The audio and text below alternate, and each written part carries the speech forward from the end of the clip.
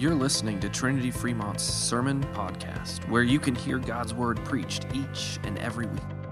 Our purpose at Trinity is to raise up Christ followers in our families and in our communities. We pray that as you listen to this week's sermon, you'll be encouraged and equipped to live out your faith in all that you do. Well, here we are, the last week of the Forgiving Challenge. If you're visiting with us this morning, we've been working through a 40-day Forgiving Challenge from the Red Letter series. So we started out the first week, if we review just a little bit, with the acronym SCARS. And we've been working through each letter as each week has gone by, and it's been quite a process.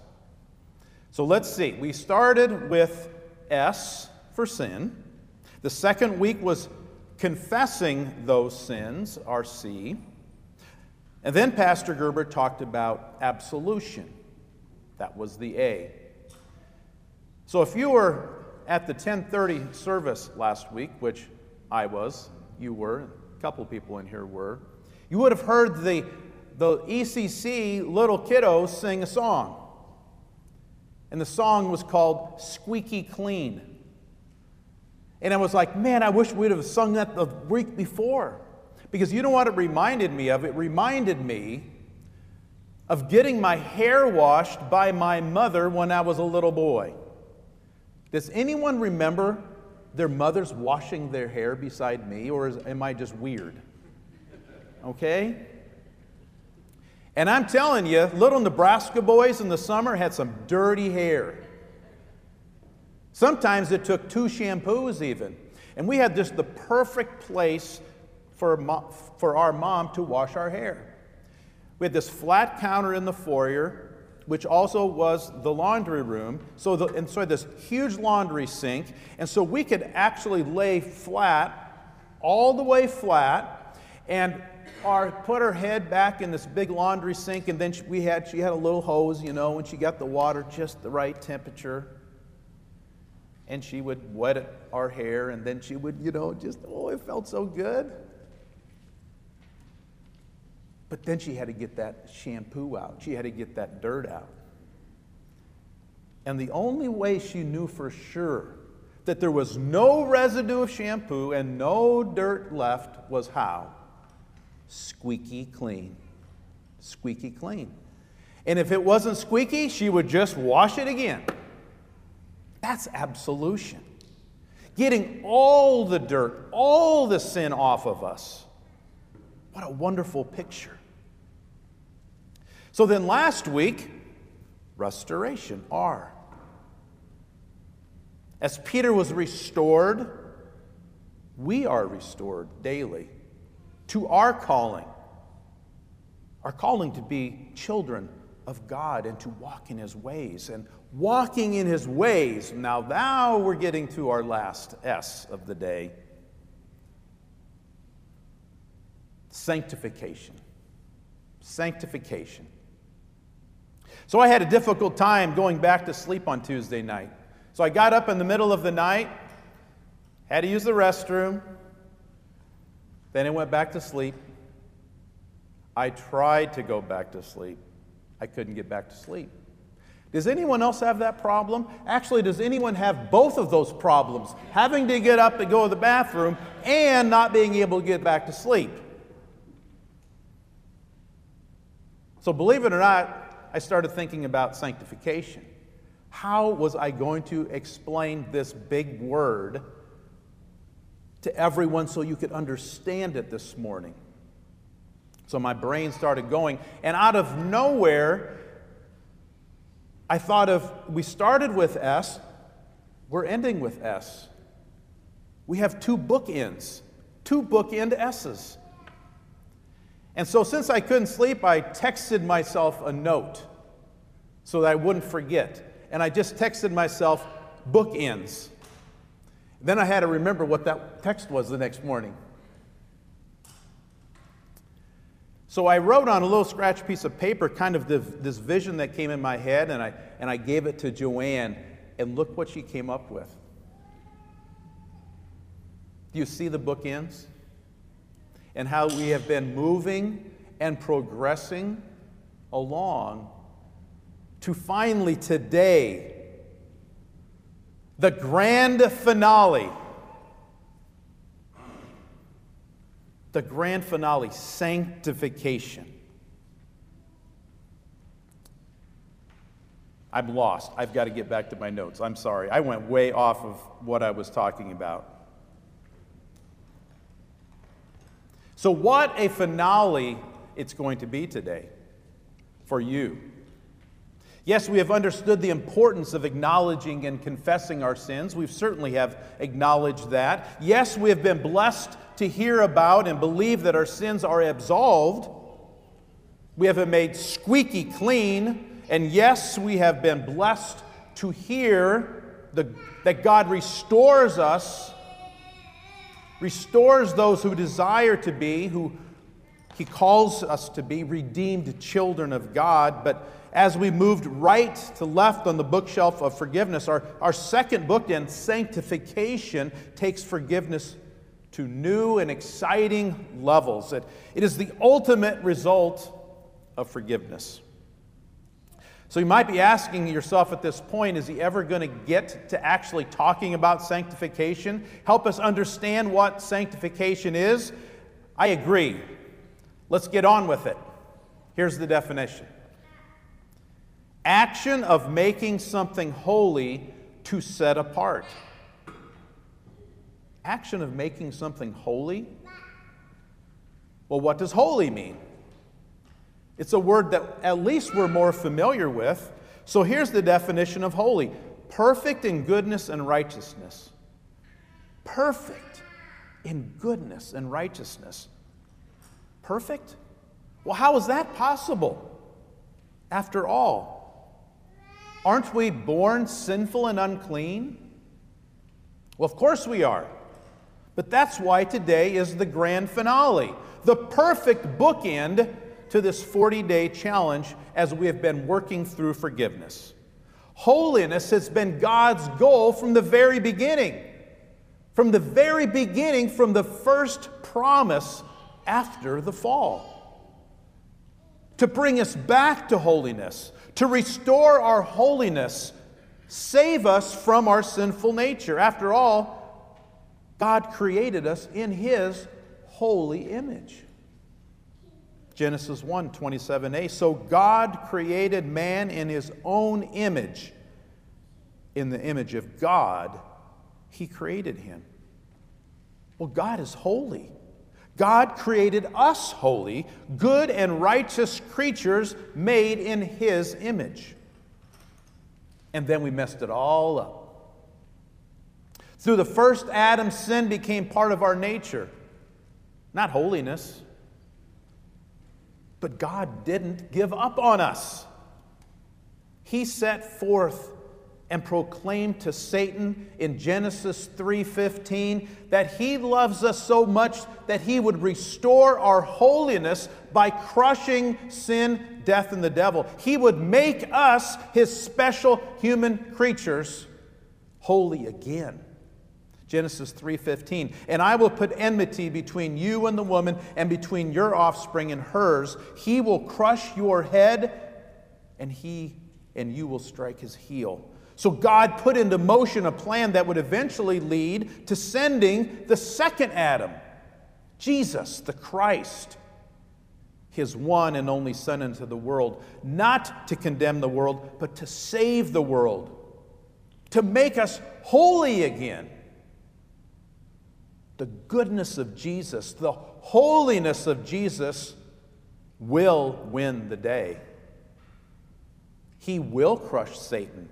He will lock up Satan in hell forever on the last day. But we don't have to wait until the last day. God's holiness is available to us right here, right now. We're reminded of this in Hebrews chapter 10, verse 10. We have been sanctified through the offering of the body of Jesus Christ once for all. In other words, we have been made holy through Christ's actions on the cross. So you're likely saying to yourself right now that you don't always feel so holy. You know your thoughts. You know your words. You know your actions. You even know your non-actions, what you do and don't do. Trying to live a holy life, trying to live a sanctified life is hard. God knows it is, but it doesn't mean we give up trying. You see, sanctification is a process. The Holy Spirit works in us daily in our struggles, in our battle against sin and Satan. It is through the Holy Spirit's power and guidance that we are like Christ, that we conform to Christ's holiness, that we're able to walk hand in hand with God. 2 Corinthians 3:18, and we all, with unveiled face, beholding the glory of the Lord, are being transformed into the same image from one degree of glory to another. For this comes from the Holy Spirit. Did you catch it? From one degree of glory to another. We will never be perfectly holy until the last day when Jesus will return to make all things new. But until then, God does desire for us to try to go from glory to a little more glory to a little more glory to eventually Christ-likeness when we finally take our last breath on this earth. By the grace of Christ and the power of the Holy Spirit, the same Holy Spirit that comes to us in our baptisms, well, we are born again to a God-honoring life, restored in the image of righteousness and holiness. At our 10:30 service, Scars has been our theme song. Last week we read a little verse that helped us understand restoration. Well, there's just one little line in the song Scars that we'll be singing later today that's about sanctification. It says, "And with my life I'll tell of who you are." With my life I'll tell of who you are. What an easy way to understand sanctification. Because Christ, the new Adam, He gave Himself. And there are new motives. Fear is no longer our motive. Rather, the comforts of the gospel motivate us to be Christ-like, to honor Him in the way we live, to delight in Him and please Him in the way we live. We owe Him everything because He gave all of Himself. So what do I give Him, you might be asking at this point? What does God want from me? What does God expect from me? Paul reminds us in a very familiar verse that he wants from us what he expects from us as believers in the salvation that Jesus earned for us on the cross. Ephesians 2, verse 10. Very familiar verse to all of us. For we are His workmanship, created in Christ Jesus for good works, which God prepared beforehand, that we should walk in them. In other words, good works that God has set apart to do as forgiven believers in Christ Jesus, our Lord and our Savior. So how's that going for you?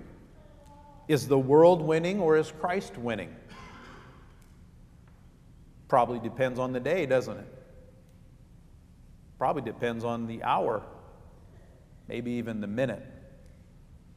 Consistent obedience to God, it's a spiritual battle.